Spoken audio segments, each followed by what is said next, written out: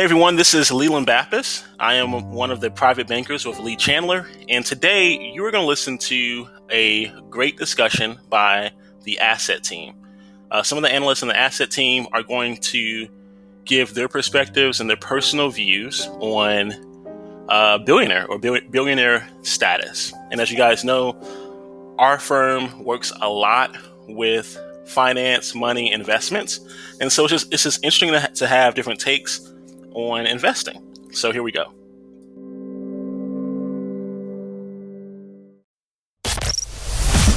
You're listening to the Commercial Finance Podcast by Lee Chandler, where we discuss industry insights, tips about lending, capital finance, business acquisitions. The worst investment you can have is cash. Real estate acquisitions. Your financial advice depends on who you are. And everything in between. This is the Commercial Finance Podcast.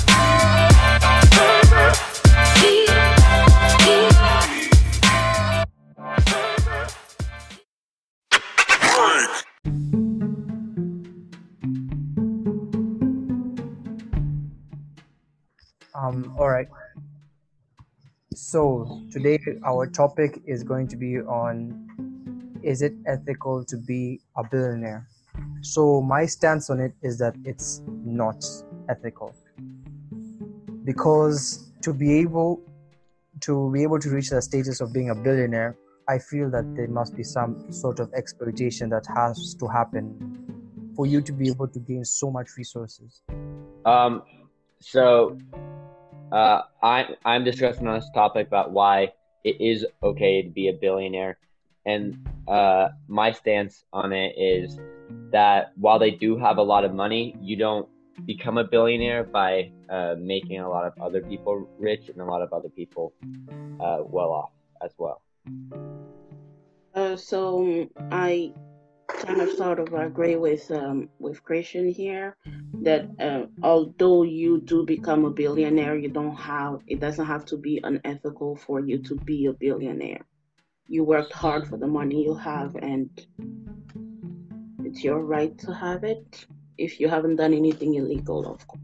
Well, I mean, one can look at a billionaire as if a dragon hoarding, a pile of gold, right? So now you got a billionaire hoarding resources from the rest of the nation, and these resources could be used to pay back, entitlement programs, to the deficit, or even current entitlement programs where people that are less fortunate need the money, right? Is it ethical? Maybe, maybe not. But, having one person containing all this cash doesn't make much sense in the big scope of things. Yeah, and Anna, your point of if it's not illegal, have you ever heard of lobbying? Yes, of course. It is something that almost everybody does nowadays. Yeah, so very large corporations pay lots of money for lobbyists to go and influence Congress to pass specific laws that will benefit them. For instance, this one that was quite controversial, where California apparently makes it now illegal to collect rainwater because it hurts the businesses of the bottle companies within California. What do you think of that? Don't you think that's like daylight robbery? Those are crooks. I will give you that is not exactly the most ethical way of going about becoming a billionaire, but you also have to admit that if we look at the law, they're not doing anything against the law. The people that we elected to maintain those laws are the ones who are at fault. If you keep going on and giving leeway to these people, they're just taking advantages of the situation as it is. Yes, they're taking advantage of the situation. Like everybody does. But they have the power to influence. They have an unfair power to influence. Well, how is it unfair? They too started at the bottom like everybody else. Yes, they did. And they got lucky. And now they want everyone else to stay at the bottom while they stay at the top. But isn't there a lot of risk in starting a business? 9 out of 10 businesses fail. You're usually taking on a lot of your own personal debt. You usually don't even start paying yourself until 5 years after the business started, while you're paying everyone else who's working for you. Don't you deserve some more money for taking that risk and knowing that most businesses do fail?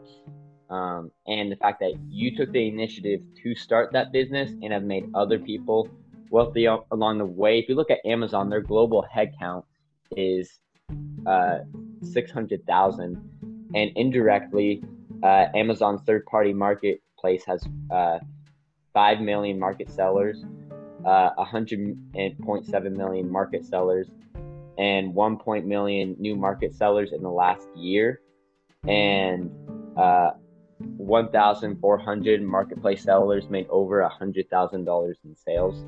So when you say that, while yes, people like Jeff Bezos have made a lot of money, they've also made a lot of other people very wealthy. I mean, if you look at their market cap, it's $1.6 trillion.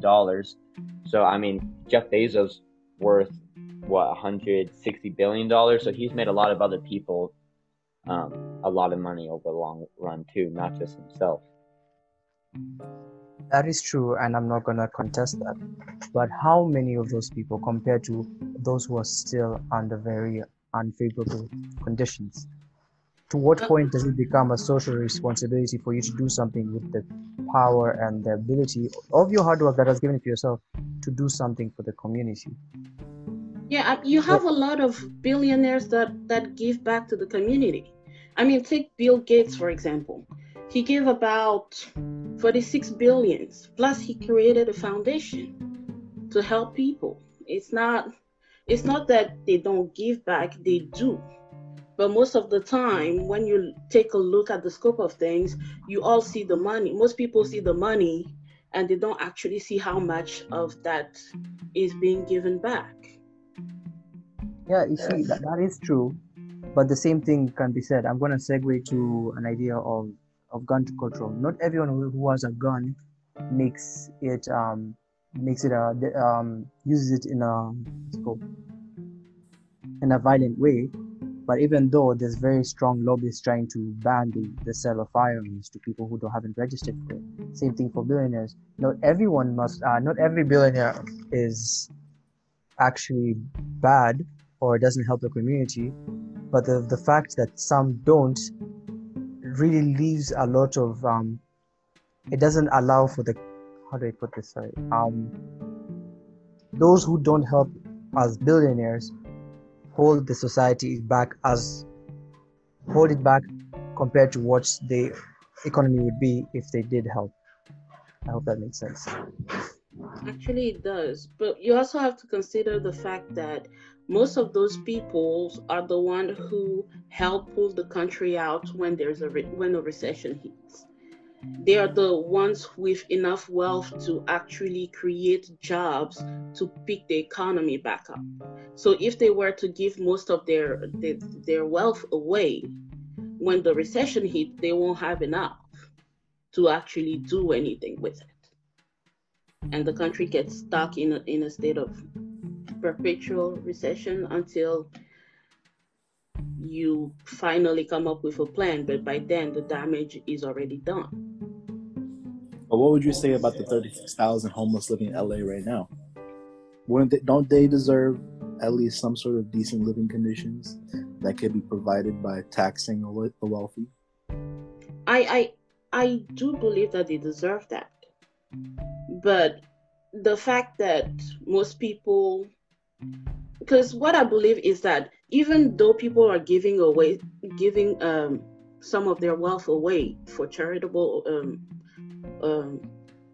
purposes, it's not always the best option, because in some cases the best option is to give somebody a job rather than just hand them money. So whatever tax break they get, they use to build more businesses, create more jobs, which in return helps those who do not have any. Yeah, but you're saying to give them a job when most production in the U.S. has moved to China. You know, if nobody's producing anything in the U.S., then how are they going to have jobs? when these said billionaires are moving everything overseas and keeping nothing here, what jobs are you talking about? I think that's a false statement. I don't think China has all of our jobs there. I think it's taken a lot of manufacturing jobs. But that's what I'm saying. Production. We're not producing anything here. The only thing we're producing here is probably tech, software, some oil. But there's still good jobs. Coal production wasn't up until 4 years ago when Trump was inaugurated. What else are we producing? Like, I can't even name anything we're producing besides, food. Just simple things. We're not producing anything. We're not the power horse of production like we were, pre-World War II. After that, most of our industrial complex was moved to China. But is that a bad thing? America's become more of a service economy rather than a manufacturing economy, which service economies do generally bring in more revenue than manufacturing and do create just as many jobs. I don't think it's necessarily bad that the economy is changing. This is the same argument before the Industrial Revolution happened.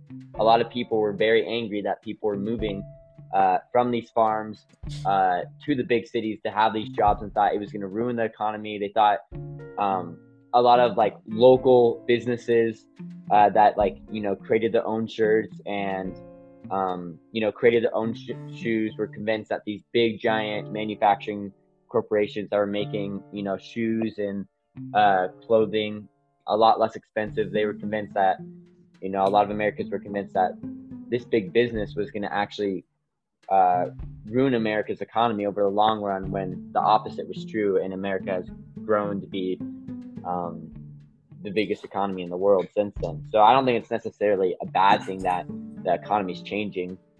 Usually it's just changing. I don't think that's necessarily bad. I mean, if you look at it like this, there's a lot of farming incentive programs. How the American farming complex moved from families farming, like having individual farms, to 1 to 10 people having a large, like their own stake in a large industrial complex for farming, right? So now we got an incentive to overproduce food. Would you agree with me? Because now we have the government involved in assisting farmers in production of food. So now we have people over purchasing food. How many of you here have actually eaten all the food in your fridge after a grocery trip? Most people throw away their food. They buy too much. We overconsume. And now we have a new problem looming in with the next 56 years of the topsoil in America being stripped of all of its nutrients. That doesn't replenish until 1,000 years afterwards, all because of overproduction. Because millionaire and billionaire farmers, they want to produce as much so that way they can sell the excess to foreign nations. And because not only are foreign nations purchasing half our food, but also Americans, they're purchasing all this food, but only eating probably 25 to 50% of it, and then throwing the rest away. I see what you're saying, but you're assuming that farming technology isn't going to change at all in the next 50 years. Farming technology is going to change and be a lot different in 50 years. Wouldn't you agree with that? Wow. It would, but the companies that will create this farming technologies will probably overprice it and start making money off exploiting farmers. I disagree. I disagree with that, just because farming is, you can't really specialize. It's a lot harder to specialize, whereas Apple or Amazon, you're all kind of selling the same product. So there'd be a lot of competition in the market, which would drive down prices, because I don't think you'd be able to really get monopoly over growing food. But so there will be 2 or 3. There will be 2 or 3 companies that are on the top. Like, for instance, Anthony said that the topsoil and nutrients are being depleted. They're going to come up with ways, of course, to rectify that situation, but it's not going to come free. They're going to charge us. They're going to exploit us. But how Christian, you were saying that we transitioned from a manufacturing economy to a service economy, and you're welcoming the homeless population in Los Angeles, to take part of the service economy. What services exactly would a homeless person offer that is currently homeless? What would they offer to the general population? Like, what are they trained in? What could they easily be trained in? What's their transition going to be like? What I'm thinking is that manufacturing has a low barrier entry compared to services. Services are skilled, employment. How much is it going to cost to really train all these homeless people? And are billionaires willing to pay for this? Are billionaires willing to pay for that training? Of course. So there's a lot of technical skills and technical colleges that you can go to if you are in this situation that do pay very well if you can get it, like being an electrician and a plumber. And there's a lot of grants that actually go to those schools. I think also we're kind of saying, I think we're looking at like the homeless population. I think we're looking at it the wrong way. I think as someone who has had people in their family that have struggled with mental health, the homeless population, part of the problem with it as well is a lot of them, might have some mental health issues that they need to be taken care of that are not be taken care of. If you look at it, and I think that they're usually the reasons for someone being homeless go a lot deeper than just simply not having a lot of jobs, than just simply a job not being available. There's usually other things going on, and I think we're overlooking those factors when just looking at the homeless population in general. And I think that proper mental health care, proper care for mental health and stuff like that is also very important, and is what we probably should be investing more in when looking at the homeless population. So you agree that we should be using billionaires' money to fund mental hospitals to get the mental and health care that both homeless and the general American population needs? Well, no, I was just saying that it goes beyond. I got you. Job not being available. All I said was it's just, and you gotta look at if you start taking billionaires' money, right? What's the first thing they're gonna cut? What are they gonna just say? Okay, you can have my money. Like, I'll just not be a billionaire. The first thing that any company does when they get their taxes increased or is they start cutting stuff, right? So they won't cut jobs immediately. What they'll start doing is they'll start cutting non-discretionary spending, which will hurt people in other industries that are benefiting from that. And if you keep on increasing taxes, then they'll actually start cutting jobs, which then will actually create its own homeless problem. If you start taxing billionaires at this high level, they're not just going to say, okay, that's fine, like I'm just going to keep paying everyone else the same and take all these pay cuts. That's not how people think. I mean, I could also say the opposite, where if they want to make up lost revenue from taxes, they'd want to increase production. So they would want to invest more into the infrastructure to kind of either maintain their previous income or generate even more. I mean, it depends on the company and the industry that they're in. Sometimes they're already at that max production, right? And sometimes increasing production isn't actually going to bring them in more profit. I think that it really depends on the company. Yeah. Well, it's like you said, it's like a lot of his companies like Apple. Yeah. If you look, sorry, go. No, sorry. Where it's a Zoom call. You can go. Okay, Yeah. so like I was saying, it's like, like how you said it was a service industry, there's not much to produce. It's mostly just the trade of services. So like, say like how you were mentioning Apple, like Apple is mostly a hardware company, but they also produce a lot of software. There's not much harm in overproducing a software, because now you have a plethora of intellectual properties to kind of sell off slowly or, build upon later on. Same thing with I don't know what other service industries are there, like I mean, I guess using Apple as an example, right? Their profits have actually decreased over the last few years, And the way they've kept their stock up is by buying back $200 billion of stock. So if they could just simply increase production and bring in more revenue, I think they'd be doing that right now. I think that if you look at a company like Apple, they've kind of hit their market cap for now until they find new ways to innovate or until they find new ways to innovate. And I think taxing big companies like that would kill innovation and actually hurt us in the long run. I'm waiting for their Apple car. Tired of driving my Chevy Malibu. I want to drive my car with a touchscreen. That's all I want these days. Right. Yeah, I feel that. But Christian, what about the exploitation that this company do to other less fortunate countries and people? Yeah, how many Chinese people have committed suicide, after building an iPhone? Actually, I'm gonna blame that on, well, not blame exactly, but I'm gonna say it's partly the fault of the government of that country. Sometimes they have no choice, to be honest.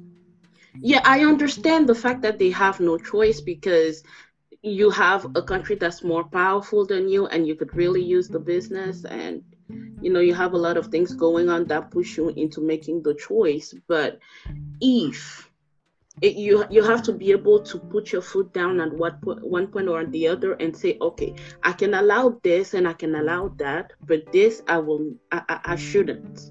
I'm the head of this country.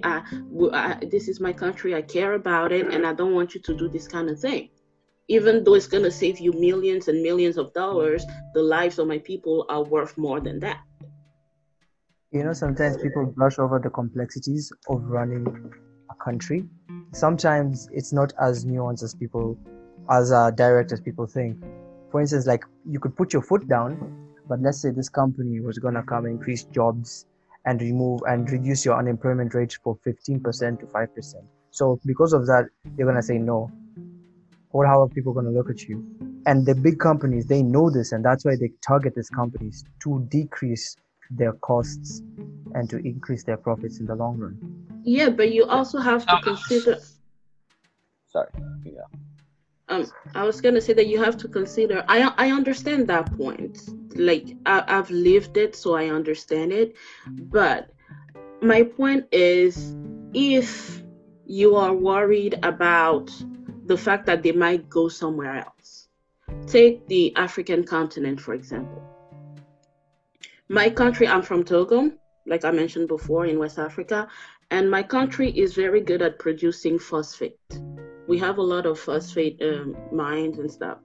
And the thing is, we don't price our own phosphate.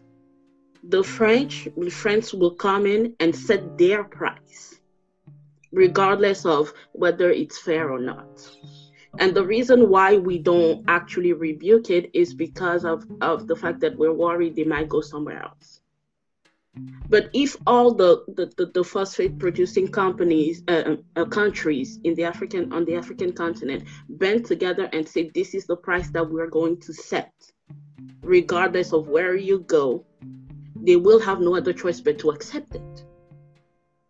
One last thing. This will be my last comment. Going back to the effect that the idea that companies are exploiting a lot of other countries. If you look at China, today China has over 100 million wealthy people, each owning a net worth of over $110,000. That's a 17-fold increase from 2001. So if you look at it have some companies done some pretty unethical things before that have hurt people? Yes, they have, but that's not the full story. They've also made a lot of people in these other countries money and have helped actually pull them out of poverty. I think that just saying that they're simply everything that they're doing is bad is the wrong way to look at it. And also, I think on that point too, I think it's also not entirely the fault of the head of the company. Yes, they are billionaires. Yes, they are the head of the company and they're in charge of everything. But you also have to consider the fact that they have hundreds, if not millions of thousands of people working for them. They can't keep an eye on every single decision made. So on that level, saying that they're taking advantages or causing people's death, yes, that's a bad look, but in some cases, most people don't exactly know the day-to-day of what's happening in the company. And on that point, I think we should wrap things up. We had some great talking points here. Maybe we can continue this discussion next time, or we can just agree to disagree. But it's a pretty stark comparison between the two sides. Yeah. Thank you for listening. My name is Anaya Sor, and this podcast was made by me, Anthony Cardis, Christian Yuri. How do you pronounce your name again, Christian? Yuri, it's okay. Yuri, okay. And Paul Mugo. Thank you.